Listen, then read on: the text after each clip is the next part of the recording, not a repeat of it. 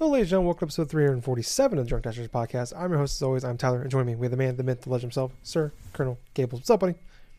Hey, well, that special time has come every decade now? But this whole game of the decade stuff from 2010 onwards to 2019. Yes. It's finally here, and I'm excited to share my list. Yeah, same as these. Do you hate your list as much as I do? To be perfectly honest with you, I don't necessarily hate my list, because all 10 games that I got on here are pretty fucking cool. But unlike our Games of the Generation podcast from last time, I am not going to go through 40 fucking honorable mentions. Because as soon as I hit the 10th one, all of a sudden I just hear groans. Like, oh god, here we go. Is he going in alphabetical order? It's still in the B's. Just you and Josh just listening on as I'm just doing this. Like, okay, and there's Enslaved, and there's Batman, and there's Marvel vs. Capcom, and there's this.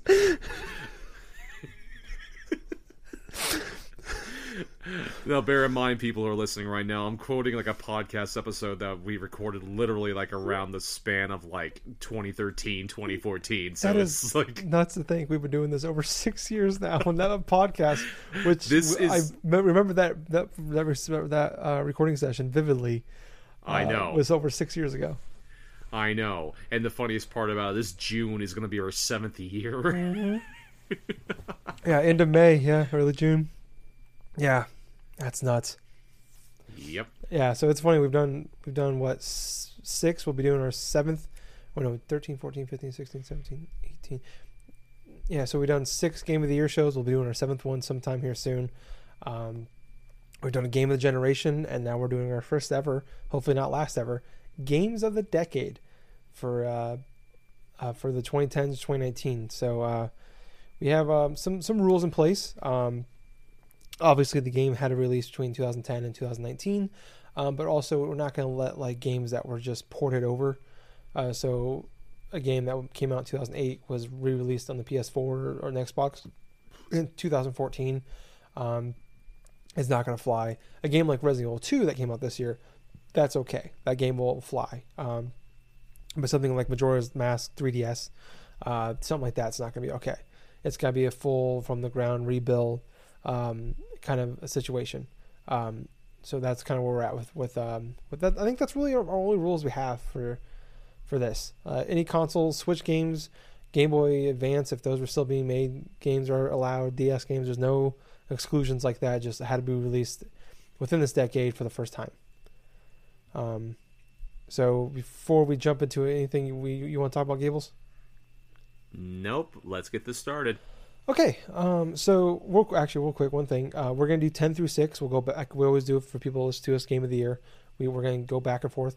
10, I'll do 10, then he'll do 10, then 9, okay. 9, 8, 8. And then after 6, we'll do, if we have any, honorable mentions. I made a top 20 list, just for everybody knows, but I'll run through it.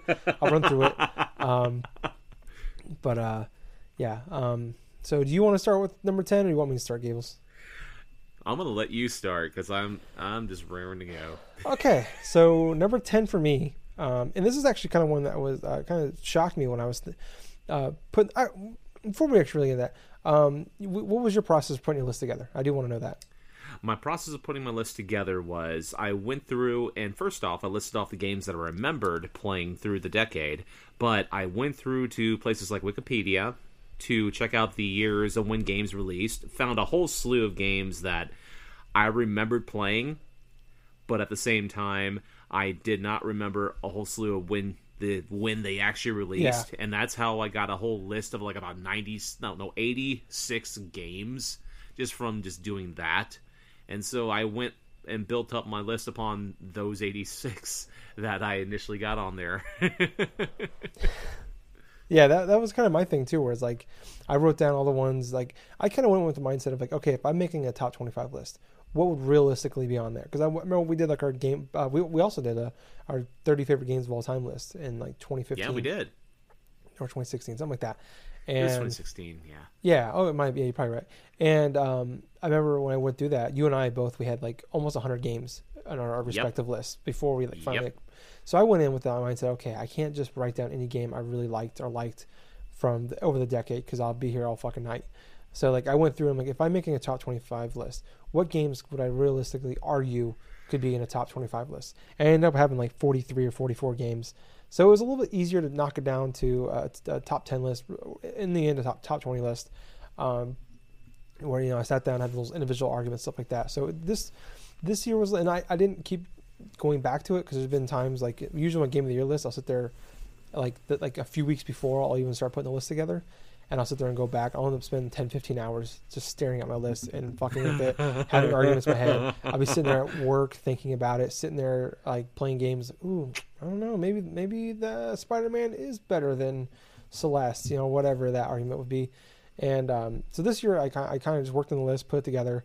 Went back a couple times and tweaked it, but I didn't really I didn't stare at it. I put the book away that I wrote all my notes in, and I left it in my drawer. I went back and looked at it last night, and I kind of reconfigured it a little bit, and I haven't touched it since. So this is like the year I've put probably the least amount of time into it. And I hate my list, but I always hate my list every year because I always feel like something's kind of quite right there. I hate the fact that this game should be higher, but it's like I can't put them higher than these games. So I don't know. Like I'm always gonna hate my list, but I don't hate it as much as the years past compared to my other list. But all right. I'll tell you one little quick thing though. Just a little blurb, a little knowledge and stuff. I was just looking over the games that I did put on my list. Out of all of these games, I think I have not beaten, at least about 3 of them. Oh wow! So a lot of the games that I got on my list right here, I have technically gone through and beat them. Okay. I think of the ones you can beat, I've beaten every single one, and the one that I can't beat, I platinumed. So, because there's no beating the game. So I've beaten every single game on the list. That wasn't a rule or anything for me, but it's just how it ended up for me. But anyways, going on with number 10, one that I really didn't think would crack my top 10 list when I first wrote it down, but the more I thought about it, I'm like, this has to be in the top 10. So I put it at 10 because I feel like that was appropriate. Rocket League. Rocket League. Yeah. Wow. So I wrote down the years too when it came out. So Rocket League 2015. We've talked about it a million times. A PS Plus game that came out in the summer of 2015 and has really taken over. Because I think we're probably going to do a Game of the Generation podcast sometime in the next 12 to 18 months too, I'm assuming. I kind of feel like that we will definitely be having another Games of the Generation podcast. This feels like we may just do that. Yeah, and this game, like, realistically, like, could end up on a lot of people's, maybe not, I don't know how many people are going to do top 10 lists, but it's going to be on a lot of people's list. I won't be surprised if it's a lot of people's number 1 game. And it's got a really good argument for being my number 1 game, because for a lot of people's. Because it helped the fact that we always talk about this was a PS Plus game, so instantly all of our friends had it, and especially back in the early days of PS4 when there was in their early generation, there wasn't really a lot to play, especially multiplayer games outside of Battlefield and Call of Duty. Like this was like the fact that still just 2 months ago during Extra Life, I played this game again with a group full of people, like 4 years later, like. That's nuts to me. Like it's a stupid game where you drive a car and you play soccer with it. Like, but it's addictive. It's fun. It's exciting. And all these years later, after I don't even know how many, probably 100, 150 hours, like I still have a blast sitting down, having a few beers, and playing this game with my friends. And I look forward to it every year during Extra Life for sure. And even on random nights when we have a gamer night, and it's like, you guys want to play some fucking Rocket League? And we'll put on like Talking Ship Facebook page. Hey, we're playing Rocket League. Want to hop on? And we're like, people are like, hey, can I jump in? I'm like, we got a full party. And it's 4 years later. It's like it's still have that to this day. Like that's awesome. Well, at least this day and stuff, we can actually go and have a room full of like 16 people as opposed to like the whole 12. Yeah, I think we had initially. Yeah, we have 8. We have 16 in a party, but we just can't only 8 can play in a game. Oh, that's right. Yeah, God but bless. At least we can bullshit and we can have multiple. Like, there's 10 of us, we can have 5 and 5 or whatever. But yeah. Number 10 for me, Rocket League. Great game. So what about you, Gables? What's your number 10? My number 10 is a game that has been synonymous with gaming culture, but at the same time, it's one of those games where I frequently go back to, and I still have a blast just exploring every little bits of it and stuff, and that is the Elder Scrolls V Skyrim. Okay. Well, I'll tell you what, though. When that game first released, I mean, any and everybody was talking about it. I remember people distinctly when I was going through college, God, college professors talking about it, like fucking some of my friends talking about, oh man, Skyrim releases this day, on the 11/11/11. That's the big old day that we got going for it. And it's like, ever since then, I initially played through the PS3 version of it. I have it on Steam. I've played through a lot of that. I still have a fun time. Right now, I am playing through a little bit of a playthrough right now as a high elf. And I got like all my magic and all this other stuff, and I'm basically going through bits and pieces of it, which I really do want to just finish off this. Like, I just started my playthrough, but I'm still thinking of ways how I can improve my character and this and that. But that just really tells you how fun and how immersive this game world is. If like not even like 9 years, like we're like over like close to like its 9-year anniversary and stuff, and people are still playing it consecutively and regularly still to this day. Yeah. How much of an achievement it was for Bethesda to actually go through back when they were still putting out good content without sacrificing things to put out a game, even though it did have its problems for PS3. I firmly admit that. The whole memory stuff, if you had enough like gigabyte or whatever type big your save data was, it would delete or something on the PS3 or something if it was past a certain extent.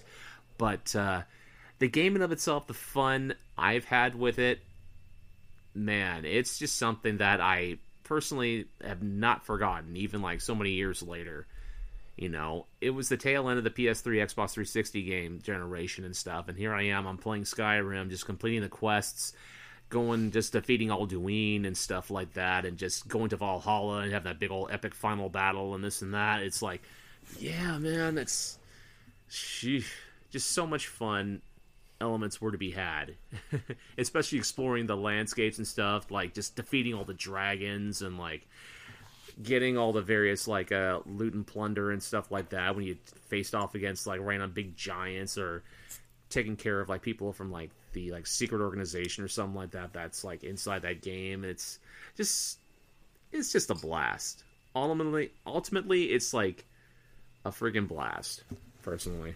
Yeah. So yeah, that's my number 10. That's incredible too. Like the fact that it came out towards the end of last generation. Here you are at the end of this generation, and it's still being played a lot. Even like today, like I was on the Talking Ship Facebook group, and people were like posted about like, do you guys still go back to this game? Talking about Skyrim, and a boatload of people were just like, yeah, like I just went back to this game, or every time I see a picture or a video or whatever, I go back to this game. And yeah, it's funny to think that almost 9 years later, here it is, still probably one of the more played games this generation.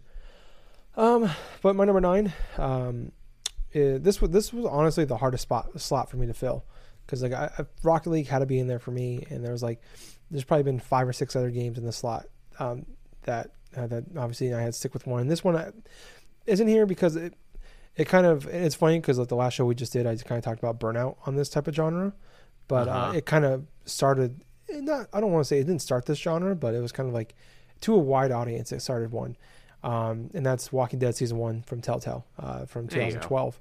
For me, like it opened up a whole new world to me of gaming where, like, yeah, I like story games to a certain extent, like, I enjoyed them, but it's like a story never drove me through a game like Walking Dead season 1 did.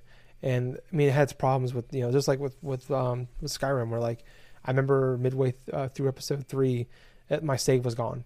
So I had to replay the entire 3 episodes again to go back and play episodes 4 and 5. Like, but that's how much I love this game, where it's like I was pissed off, but I was like, I went through it, I enjoyed it, and I replayed the game on this generation again on PS4, and I replayed season 2. Right before season 3 came out a couple years ago, and still like this moment, and we're gonna spoil the shit out of a lot of these games because A lot of these games have been out for some up to 10 years now, but some have been out for multiple years. But like, still, like even a couple years ago when we played season 1 and the part where Lee died, like I was sitting there like snot bubbles bawling like a goddamn baby. I knew it was coming, and saying to Clementine, keep your hair short, like I've always said before to her.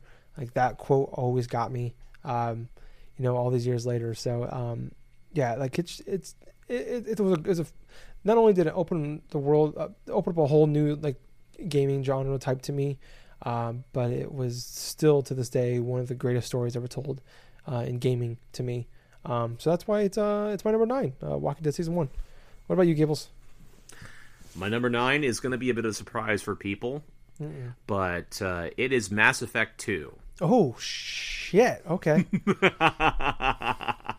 So Mass Effect 2, what can I say? When the first game released, it took me a little bit of time to get used to it. I liked a lot of the RPG mechanics of the first game, but it really wasn't until the second game released that I started to get full swing into playing the game. Now, this is one of the very few games that I played last generation upon the 360 and the PlayStation 3, played them all the way through. So with it, there was a bunch of different things I liked about Mass Effect 2. It was more action-oriented, so wasn't like having a bunch of its heavy caveat stuff that the Mass Effect 1 had, where basically you controlled your party, you would go through, like in certain RPGs and stuff, where you would assign certain characters to go into attack certain things or to shoot certain things and double team. But there was a lot of slowness and a lot of clunkiness and stuff. I remember back in the day when I played the original Mass Effect, exploring certain bits of terrains and certain worlds and stuff inside of the Mako and stuff and doing this, but and just getting lost in stuff like randomly generated worlds that were just inserted there just because. But in Mass Effect 2, there was little of that. You had basically you could go through and like mine certain planets for minerals and this and other that, but a lot of the best stuff inside Mass Effect 2 was a mixture of its combat style, which was a fast-paced, turn-based, like a third-person shooter sort of thing, where you could have your soldier element, you could make your character be like more like biotic energies type of stuff, but the character conversations, the not escort missions, but like the loyalty missions, that's right. A lot of those loyalty missions I still remember to this day, and it's partially the reason why I have an Xbox One right now, is because I'm having a huge fucking craving to go back and playing games like Mass Effect and Mass Effect 2 especially, because those loyalty missions, alongside a lot of the characters that were involved from like Thane, from freaking like Kasumi, like oh man, let's see, Liara, oh god, Mordin, oh my god, Mordin, dude. It's just like even when like you find the part where he like sings, Rex. oh my god, and then like with Grunt and like all the other like various characters, like especially some of the mainstays like Garrus and like Tali and freaking Liara and stuff, where it's just a bunch of great memories inside of Mass Effect 2, surrounded by like a whole bunch of different stuff, and the whole thing with the Elusive Man, and all of a sudden, having some new characters, some new love interests in terms of things like with Miranda and stuff like that, which I'll never forget that infamous scene. It's like the first time you're introduced to her, and all of a sudden you cut away, you see Commander Shepard, and you just get a big old full-on view of her ass. I'm like, oh, well. Did Hideo Kojima make this game or something? What the hell's going on? Well, it's like, welp, I know exactly how BioWare is going to sell this game. Anyway, long story short, the game in and of itself was so much of a good build-up and stuff. With the imminent like arrival of the Reapers and this and that, plus the whole stuff with the back and forth like renegade like nature of the Elusive Man wanting to go through against like say the Citadel's orders and this and that. But it's part of the reason why it's in my top 10. And it's because it had so much of a so much great elements to it that I remember still and that I still want to play through. And it was a real shame that we did not get any type of like remasters or anything of the sort of the original trilogy on the systems. I mean, I would love to play through from Mass Effect 1, 2, and 3 on the PS4, on the Xbox One. I know it's late for that, and hopefully the next generation will have something of the sort, but those games are classics. They should not be missed upon. Hell, even though people have their caveats about Mass Effect 3 from back then, I understand the outlash, the backlash that was from that, but I still loved playing Mass Effect 3. It was my character that I had built all the way from Mass Effect 1, go through all those stories, all those issues, all those decisions that I made, all the way up to Mass Effect 3, and the climatic ending and stuff with, God, just great memories of the Mass Effect series from that second entry. And it's one of the few games, it is definitely one of the few games that I heard spoilers back in the day from Giant Bomb when they were doing their Game of the Year stuff. It was one of two games that I had spoiled for me that after hearing the spoilers, I went through and I played through that game because I know it was awesome. Yeah. That's funny because that's what happened with me with Nier Automata, where like Giant Bomb spoiled the shit out of that game for me. I'm like, this sounds fantastic, and that's what propelled me to go play it. So, yep, that was number 9 for me. Mass Very Effect cool, 2. man. Very cool. Number 8 is really the one game that kind of made 2014 not the worst year ever for gaming. And it was funny. It was the new consoles were out, but this game was a 360 game, and that is, well, a PS3 game as well, but I played on 360. That game is South Park: Stick of Truth. Yeah. Yes. So it's one of those games where it's just like I didn't even like South Park's my favorite show, TV show of all time. Like I love that show. It's I've watched all the episodes a million times. I quote it daily. Like I've been watching them since I was a little child, 9, 10 years old, and we've gotten multiple South Park games over the years, and they weren't very good. Even as a kid, the South Park 64 game, I recognized like this isn't a very good game. It was funny going into it. I remember the day the game came out, and I was sitting there at work and like coming up to it, I'm just like, I'm not buying that game. It's gonna be garbage. It's because it got delayed so many times, and it was like this one got passed through multiple developers, and I'm like, this game is gonna be garbage. It could be funny, but the game's not gonna be fun to play.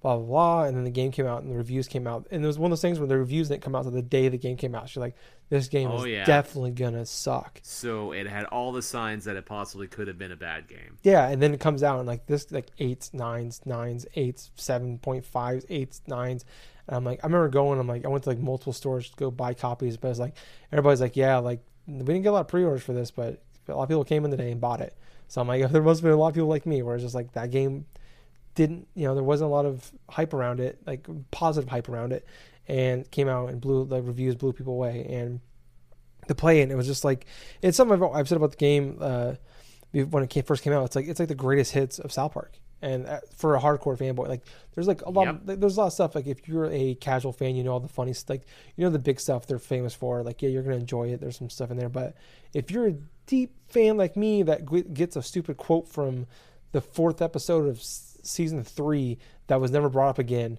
like you're gonna love, like there's stuff in there for you. And that's what made the difference for me from this game being like, it's funny because they quoted this thing that everybody quotes from South Park to like, here's this thing that like this stupid one line they made 15 years ago and they're bringing it back for this episode, and it's just and on top of that, like they hit the story was fantastic. The world felt great. Like they finally made a map of the world of South Park, or the town of South Park, I guess, and like it all made sense. And then like the game was actually fun to play, and there was actually like it wasn't like it wasn't XCOM deep, or it wasn't deep like any some other turn-based fighting games. But I mean, for like it was actually really well done and put together. Like it wasn't this stupid like here's a South Park game with some stupid mash them up, or here's some stupid like thrown together turn-based fighting game. Like there's actually like some strategy to it, and it wasn't like extremely hard unless you fought Al Gore too early on, and then he fucking destroyed you with his Excelsior attack, and then Manberry Pierce showed up. It was like it was actually a well-made game. It wasn't a well-made episode of South Park that was over 20 hours long. It was like a really fun game to play that I feel like even if you're not a big fan of South Park, you would enjoy that game. I 100% agree. Because that's an excellent game. Yeah. Yeah, and I went replayed it a couple years ago when they re-released it for PS4, and it didn't really work well because it was just a port of the Steam game, and it was like it was kind of messed up a little bit. But I mean, I went through it, and I still enjoyed the fuck out of that game. And you went through and played it too, didn't you? Oh, hell yeah. Oh, yeah. My experience with the game is I absolutely loved playing through the Stick of Truth. I missed one Chimpokemon, and I was away from, like, actually unlocking the fucking platinum for that thing, and that kind of pissed me off as soon as that happened, because it was right before the final stage of that, the final, like, panel of that game, and I could not go back. I'm like, well, I saved right here. I missed one Pokemon, but, well, I'm going to go ahead and do that. But still, the game was fantastic. The stuff about it was really fun. I mean, the story elements of it, the whole aspects of, like, having different characters and stuff, the whole using Timmy as, like, a little ride and stuff to and from, like, little checkpoints and stuff, and then, like, going... Forgot about Timmy. All of a sudden, you just hear this, Timmer! But, then the parts, just the hell of a funny-ass parts and stuff where, towards the beginning of the game, you had to fight, like, these neighbors of Kenny and stuff like that are inside of his thing, either garage or something like that, and they're cooking the fucking meth lab, and you had to go through and fight them. Yes. You had to fight the meth heads inside of the freaking the McCormick's, like a freaking garage and some shit. Oh my gosh. That's great. Yeah. And man, that man bear pig freaking boss was no joke. I basically did that after the game because that was like one of the last major things I wanted to do. And yeah, man, I mean, he's no joke. Yeah. But what's kind of hilarious though was like just eliminating Al Gore with just fucking farts and stuff. You know, it was just amazing. And what's crazy to me is like that game I hit the level cap on both times I played through it midway or a little more through the game, and I still did all the side quests. Like, even there was no reason for me to do them outside of like, well, there was no reason like game wise to do them, and I still went through and I know, right? That was the first game I ever 100%ed. Was dude, the side quests were fucking fun in that game, especially the little minor ones like finding Jesus inside the church. Tee. So stupid. You just hear him just going. I know, right? You just hear him just like in the corner all of a sudden. It's like you can hear he's laughing somewhere, and you have to move these lights and stuff in order to see his shadow and stuff. It's like, oh, you found me. Or fighting the Mongolians.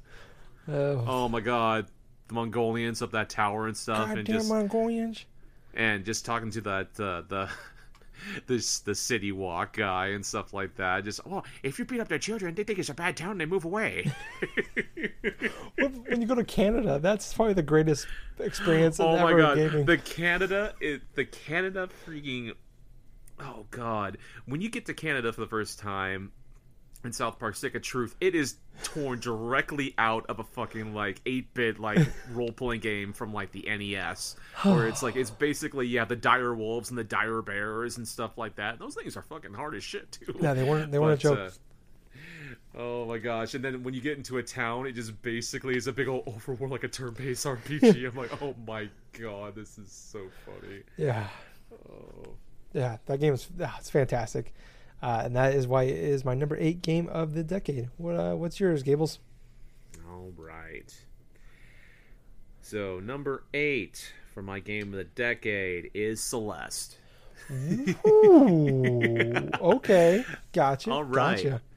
When it comes to games and stuff, there are quite a few that come along that kind of have a big of an initial impact for me. And Celeste, a couple of years ago, was just that game. Going through a lot of turbulent stuff inside the personal life stuff, and then all of a sudden have a chance to play a game that just feels so soothing, so relaxing, on top of like just breakneck platforming and doing this and that, plus going through and experiencing sort of like a character and stuff that I've never really have like played before, with the girl going through a lot of anxiety issues and a lot of like battles within herself. In terms of the process of that game, you're going through these levels that reflect how she feels inside, and it's like, it is deep philosophically, but at the same point you have these like warm cues or something like that. It's like, hey man, it's okay, let's go through, you can still rewind anytime you like, and it just basically made you feel more comfortable in playing the game itself. Never mind how hard a lot of the levels were, you could initially go through and just continue anytime you want. You had encouraging words praising you all the way through, in terms if you were like dying a lot and stuff, which this is the type of game, the hard breakneck 2D platformer, where you're going to die a lot because you're not going to know a lot of the various movements or how to accurately jump over things or this or that. And so Celeste is that type of platformer, which was actually my overall game of the year a few years ago. Yeah, last year. 2018. 2018, yeah. Yep. It was my game of the year for 2018, and man, I still am firmly behind that game, 100% being like on the top of that list, because it had so much of a good impact and so much of a good positive message, and it's definitely one of those games where you can go back and just replay and just have an absolute fun time with it, on top of just feeling a sense of relaxation, and peace of mind, in which that's the type of game that I really look for, in terms of just relaxing after a stressful day at work or a stressful day at home or whatever.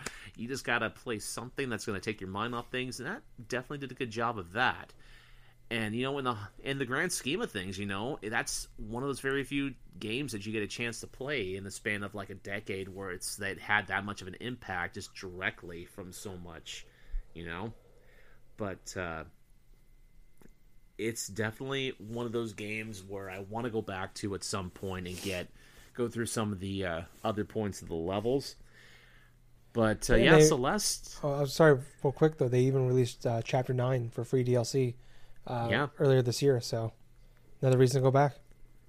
Well, exactly the point. And it's one of those games which, no matter what system that I have, I want to download it onto that system and I want to play through, because it's that good of a game. Yeah.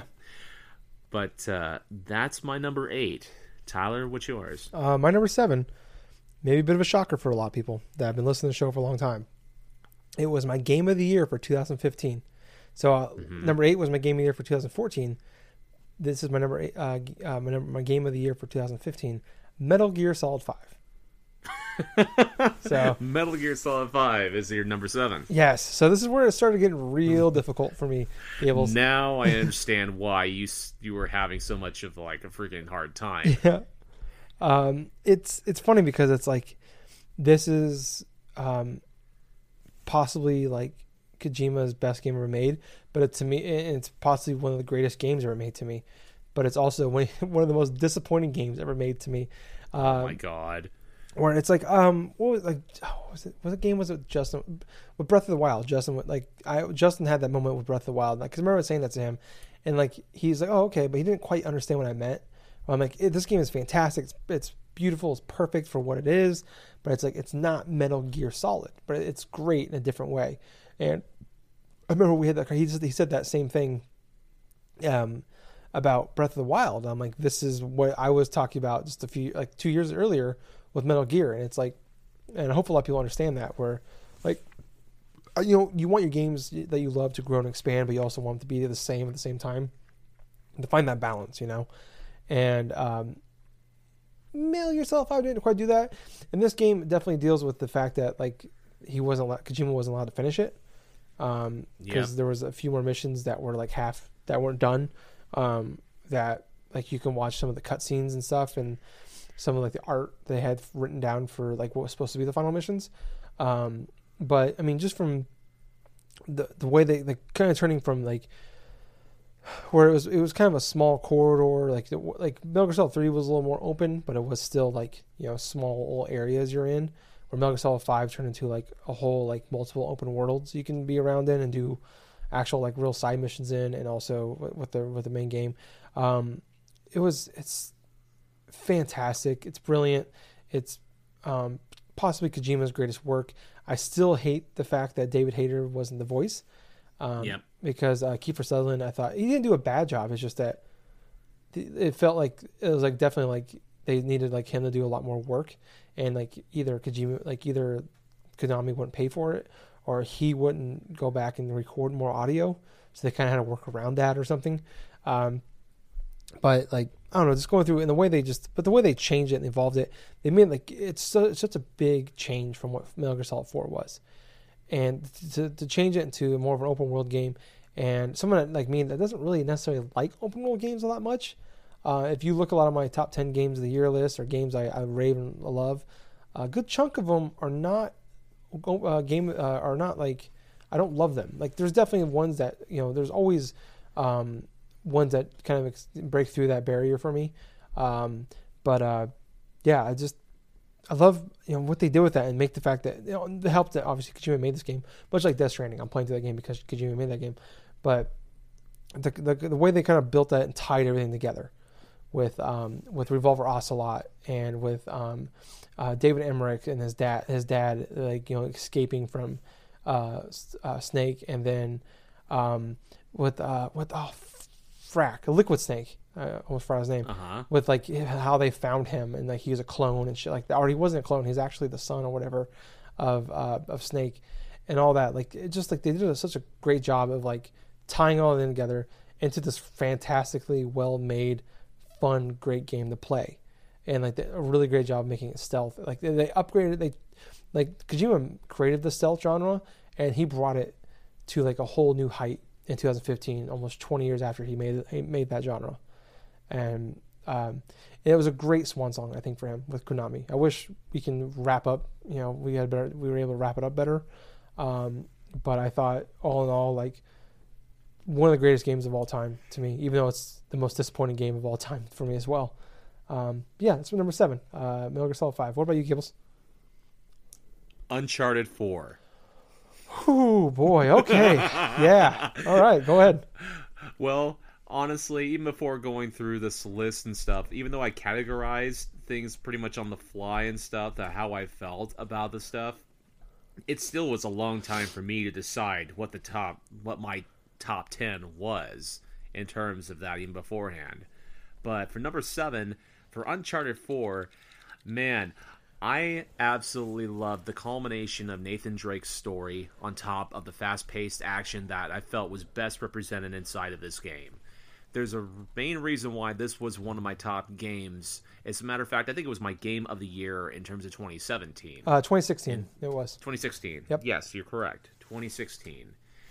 And there's a good reason for that, because everything about this game was fantastic in my regards. The whole cinematic experience, the gameplay was quick and fluid like an Uncharted fashion. There was a satisfying conclusion to the series surrounding like Nathan Drake and stuff and Elena and like, they're having a child and stuff. And there was so much like a homage to Naughty Dog, like say with one of their first games, like Crash Bandicoot being playable inside of that, which that was just so hilarious, having the first level Uncharted and stuff being playable. No, the first level like Crash Bandicoot being playable in Uncharted. But yeah, just the initial setups and the scenes, you do the little stealth action stuff where you're infiltrating this hotel or something, and it's just you, your older brother and stuff, and Sully like just going through and just like all the fake out moments, like you think when Sully's dead, and it's like this and that, and you're outrunning like these bad guys and stuff on a fucking boat and stuff, and then like there's like scenes where you're thinking you're gonna be dead and this and that. And even though I haven't played the game a lot since 2016, I can tell you what, man, it's like just going through and playing the game and encountering the characters and stuff. It's like it was just a great time. I mean, I had a lot of fun with it. The final scenes, the final battle in that game, where you had to initially go through this big old like back and forth between you and like one of the main villain and stuff, and having that whole like nonchalant kind of time action event and stuff like that. It's like, oh gosh, it was a little bit frustrating at first, but knowing when to counter. Yeah, with the sword battle. Sword battle, yeah, that freaking sword battle was hard as hell, but at the same time, it was so satisfying once you killed that son of a bitch. But yeah, Uncharted 4, the culmination of all the great things that series did before it, with the whole epic scenes, this and that, the story of Nathan Drake finally being at an end and stuff, and seeing all that. Definitely feels like the same way when I first played Metal Gear Solid 4 back on the PlayStation 3 and stuff, and the culmination of the 3 games that preceded it, with the Metal Gear Solid 1, 2, and 3, and it's like seeing a lot of the culmination of Solid Snake's story. It was just from that back then in 2008, I loved that. For Uncharted 4, I felt it was like on a different level because of how everything wrapped up so nicely in terms of the experience wise, you know, and that's why I kind of felt like it was definitely one of the top 10 games I had played of the decade, because it's like it had that action movie type of experience that I have loved for years, and on top of that is like you got another higher echelon of like just a lot of higher echelon things in terms of exploring, collecting, and stuff, and the replayability of that game is pretty fucking cool. So it's definitely why it's my number 7 on my top 10 list of the games of the decade. Yeah, it's possibly like the greatest conclusion to a story ever for a character in just a game franchise, I would say. Like, especially inside of a game, inside of an industry where they don't let characters and things just like conclude. They just keep on moving on to the next game and the next game. Yeah, it's like, I mean, some of them do them well, some don't, a lot don't.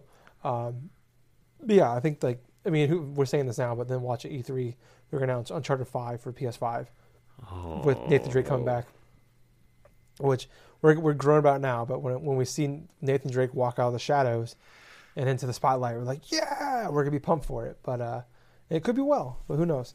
Probably won't happen because Last of Us 2. Just watch it be his daughter with Nathan Drake nowhere in the scene. You know what? I feel if they bring, I hope Uncharted's not dead, and they really set that up at the end of Uncharted 4 with his daughter. You know, and I could see that like maybe like Nathan Drake takes the Sully role in like if they bring it makes back, sense, yeah, and then have the daughter be the Nathan Drake. I'd be cool with that. I play the fuck out of that for sure. If it's Naughty Dog making it, hell yeah. Even like the side one they made the next year, it came out in 2017, was really, really well done, and it was great. And also, fun fact, if you're listening to this in January, there is Uncharted Collection is the PS Plus game for this month. So yes, I have definitely got like the itch to go back and play. I've had the itch lately to go back and play. Like I was like, oh man, Last of Us 2 is coming out soon. I kind of want to go back and replay that game. And same thing with now Uncharted. I'm just like, ooh, I kind of want to go back and replay the Uncharted games again too. I'm kind of on this Naughty Dog kick right now. Where I'm just like, once I put aside these new games I have, those are the things that I'm probably, since I don't have anything to play until Doom, I think in March.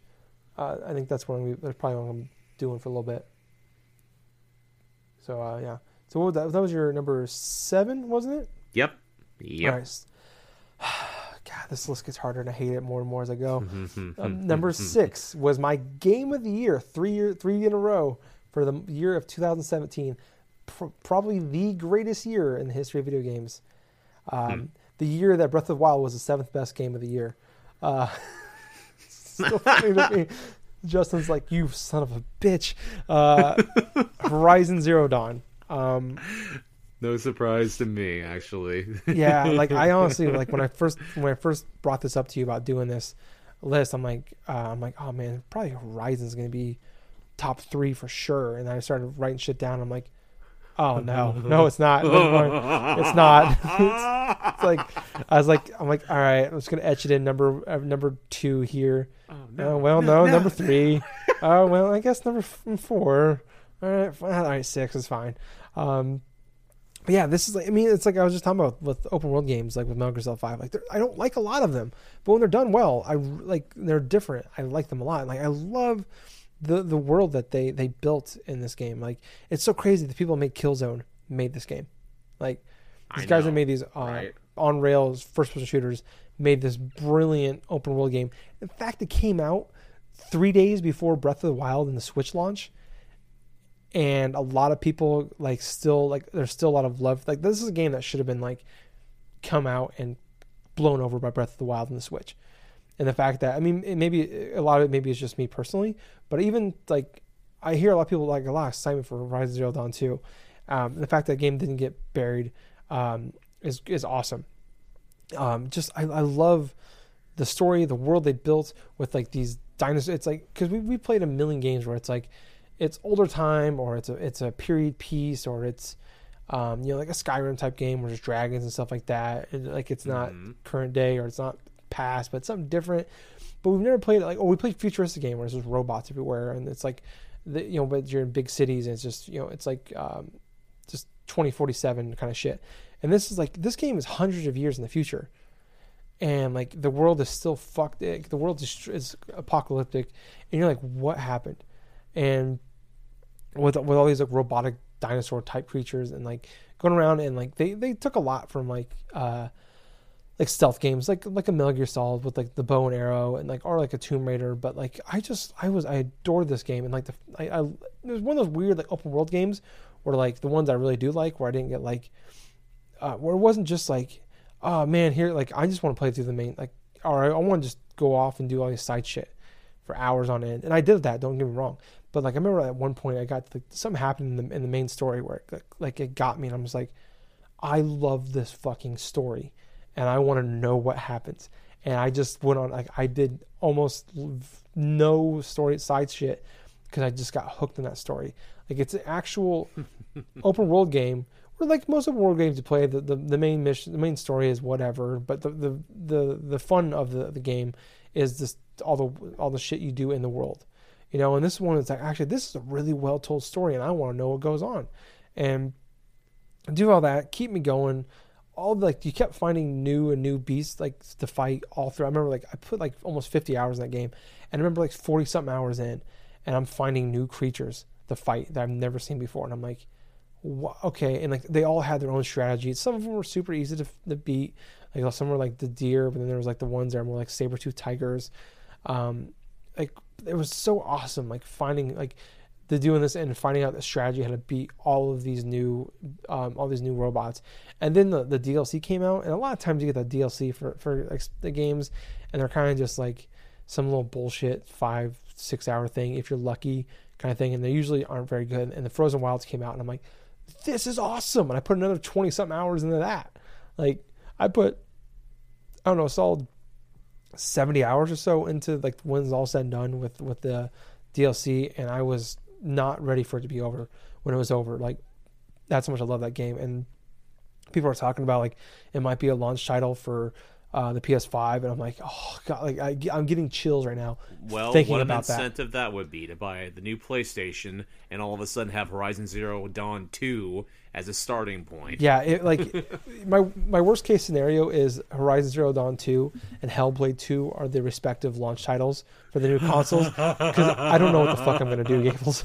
I could just see you right in the middle of a freaking Walmart. All of a sudden, it's like not Walmart, but like see you right in the middle of like a freaking retailer going through. Your girlfriend's right beside you, and you're just looking past right there. It's like, I'm gonna look at her. I'm like, can you Google how to play games while homeless? Because that's what's gonna happen. Because we're not paying rent this month, honey. But like we're gonna buy extension cords and an Xbox Series X and a PS5. Because that's what we're doing. Yeah. Oh my god. Yeah. So my number 6, Horizon Zero Dawn, 2017, is when it came out. So what about you, Gables? The Legend of Zelda: Breath of the Wild. What? I thought this was your number 1. I really did. I thought this was 1. Gables, this is fantastic. You've seen the light. It's not number 1. It should be number. If it was number 7, it'd be even better. But go on. Well, for you, yeah, probably. It's funny. I'm sorry. Real quick though, it's funny that my game of the year for 2017 and your game of the year for 2017 are both number 6.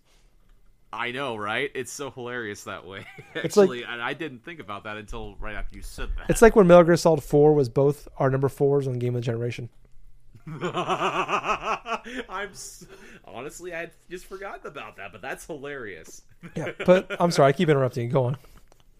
But Legend of Zelda: Breath of the Wild, this ties mostly within my experience when I first got my Nintendo Switch, because I had to wait a good solid month after release in order to try to find and track down that system, and then finally get that call. I was in the middle of playing Gears 2. I dropped playing Gears 2, and I fucking went to Walmart, and I got fucking my Nintendo Switch that I had saved my income tax money for, a memory card, and a copy of Breath of the Wild, and I spent a full month playing fucking The Legend of Zelda: Breath of the Wild, and I enjoyed every fucking minute of it. The first time I powered on the game, got out of that temple, and I was just, my jaw dropped at how beautiful the fucking scenery looked. That was just one of those experiences that was my opening impression of Breath of the Wild. The second thing, that I remember most about this game is like that feeling of sense, like how people played the original Legend of Zelda, where they didn't know where to go or what to do and stuff. They had a brief things. Oh, hey, what happens if I go over there? And I started like experimenting, like try to get to that area over there, like where all these temples and stuff are at, or one of my first experiences is when I got off of that Skyloft thing for the first time after going through the tutorial portion of that and automatically being leveled by this fucking guardian or something like that basically shot me from across the map. Like, what the fuck is that? And then just like going through every time that music sounded and I saw one just running towards me, I fucking darted and I went through and I was just like, I was basically made it a priority. First thing I had to do is just go and try to find the central points to highlight the freaking map. And that's part of the awesomeness of playing through Breath of the Wild. And a lot of my joy was, even though this game was fucking hard as balls and stuff, the game was fucking, it did not hold your hand at all. You had to go through and manually explore everything. You didn't know what was going to be around every corner. It was like one of those type of Zelda experiences that we hadn't had in like quite a long time. At least not since like the whole feel of the original Legend of Zelda. And it's like, it was like a freaking open world game where you did not know where everything was at. You had to go through and experiment with stuff, collecting all sorts of various armor and things like that. And to my credit, I didn't know this until after you told me, after I beat this game, but you could theoretically use those freaking little Korok seeds or whatever the hell that you did in order to invest in inventory slots in my damn thing. And I did not do a single one of that. I had went the opposite direction before facing off against, before finding that dude that actually allows you to use that. Because if I would have stayed on the path, I would have met him. But no, me, being the ever-so knucklehead that loves to explore, went and did everything else and just had to experiment with the encumbrance and everything else. I mean, hell, it was a tedious experience, but at least I used my weapons instead of having them sit for the whole entire duration of my fucking 80-hour playthrough. But, oh my gosh, the whole stuff with discovering the new villages, faced off with those Sheikah, like like Yaga clan assassination people, and then going through and faced off against Ganon, actually going through and traveling through his castle and all that stuff. That was hard as balls, but it was fucking fun as shit. Especially when you get those mechanical arrows and stuff, the last tenure of that game. And I literally had at one point a map that I was going through and trying to find those temples. Oh yeah. Because, oh man, not just that, but I have good memories of, like, those 4 separate temples and all those mechanical machines that you're supposed to have before you face off against Ganon. Yeah. Well, basically, oh, fuck. And this is, and you know what's kind of hilarious about that? I went and I faced the hardest one first. Oh. Before all of them, so I had the freaking Thunderblight Ganon as the first one, and then all of a sudden I go forth and I finish off his one, and I was just going simultaneously in the opposite direction than what you did, because that's exactly how much of a masochist I was playing this game, and it was just excellent. It was so fucking fun. It was quintessentially that type of Legend of Zelda experience that I've always wanted to have. But yet, when I think about it, it kind of makes me have sort of a post-traumatic stress disorder, like a PTSD sort of moment, because now if I go back to that game, and I'm going to play a new game eventually on it sooner or later, and I go through and I get that feel, all of a sudden I hear that dun dun dun dun dun dun dun, and I'm just going to look over and it's like, oh no. So good. Yes. Oh my god, there's a guardian somewhere. Oh, do I have a wooden shield? Well, at least right now I can at least win. At the last moment, I could dodge it with, like, a 1. Here's the thing. I end up finding out later, if you use that wooden shield just right, where that damn thing shoots a laser at you, you can actually reflect it back, but it's only a one-use thing, and you can actually destroy the damn thing. But, towards the end of the game, while I was just wasting those stupid guardians, just, like, going, oh, there's another one. Well, come back here, you son of a bitch. I'm going to take you out for the earlier game. And all of a sudden, it's like I'm just laying waste to about 10 or 15 fucking guardians of finding across the map. That was the best feeling in the world. Yeah. When you got closer to Ganon's castle, and you're just like, I'm just going to fucking destroy all of you. And you do it. Oh, so good. I give that game a lot of shit. Mostly the troll, Justin. But, like, that game was really good. It's fantastic. It's really, I mean, people consider it like one of the greatest games of all time. Like, I ain't gonna argue with you at all because it's there. Like, there's a lot of things that frustrate me about the game. I don't like about that game, but yeah. It, like the parts that hit, and god damn, when you started doing the da-da-da-da, like, I just got like that fucking like nerd chill all the way down my spine. Because like I remember like Justin and I went and saw the Zelda concert like 2 years ago, year and a half ago, and they do the music, the key when you leave the temple for the first time, the resurrection temple, and my eyes immediately welted up, and there was these two girls next to me, and they just started, as soon as that hit, they started bawling their eyes out. And I'm just like, oh Jesus fucking Christ. Yeah. But man, like that was like, that game was the shit. And believe it or not, this is only my number 6 on my list. Yeah, that's nuts. And what's it's to this day, over 2 years later, what like I still love when I see people like retweet like crazy Breath of the Wild moments. Like they'll have like little 15, 20-second clips of like stupid shit they do, and I'm like, how did you figure this? Is fucking nuts. How did the people figure this shit out? Like they shoot themselves all the way to the top of the map, like all the way in the sky, and like, or shoot themselves like with like 3 moves all the way from one end of the map to the other. Like that's blows my mind. That like, I to know this people day, are still finding awesome things to this game, and it's almost getting upon like the 6.5 mark. 3 years later, for that game. Yeah, almost 3 years later, man. Since that game released, and people are still finding fun stuff to do in it. Yeah, March 3rd will be 3 years. Oh yeah, it's crazy to think. The second best game that come out that week, other than February 28th when Horizon Zero Dawn came out. I know, right? Kind of funny how during that same time, it's like you had yours in terms of Horizon Zero Dawn, your number 1 for that year, and my number 1 for that year, Breath of the Wild, about a week from each other, and we both finished it on the same day, which was my birthday. That was right. I remember that. It's fucking awesome. We beat it. I get this fucking like random tweet from you. It's like, hey, look, man, I think I may just about beat this game, and I beat it like an hour before you did. I posted it when they go to the end, and I'm like, I finally beat Breath of the Wild. And you're like, yeah, I just beat it like 45 minutes ago. I'm like, are you fucking serious, dude? And then what was it, Mike Sutton from Talking Ship? He's like, I swear you guys are the same person. So stupid. Oh, that was great. That was fucking funny. Oh my god, that's funny. That's great. I love it. I forgot Mike said that. That was actually amazing. Yeah, I remember like way in advance. I bought because I got the Switch the day it came out, and I remember I took the Monday after, because it came out on Friday. I took the Monday after the Switch came out because I had to work that Saturday, and I was pissed. Yep. But I'm like, I'm gonna sit at home because I was working like 70-something hours a week that time. I'm like, I'm gonna sit at home. I'm going to play the fucking Switch all goddamn day. And I ended up instead just playing fucking Horizon Zero Dawn for like 14 hours. Yeah, but that was just it popped in my head. It's funny going back, reminiscing, like all these things pop in your head. And like, that was a crazy fucking week, Gables. That was a crazy week. Oh, yeah. Oh, man, that was awesome. Okay, so we've both done our top 10, or top 6 through 10, respectively.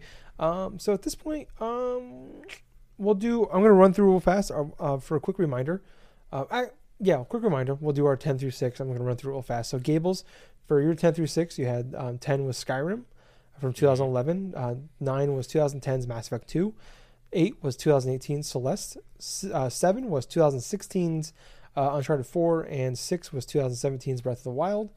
My number 10 was 2015's Rocket League. 9 was 2012's Walking Dead Telltale Season 1. 8 was 2014's South Park Stick of Truth. 7 was 2015 Metal Gear Solid 5. And 6 was 2017's Horizon Zero Dawn. And then...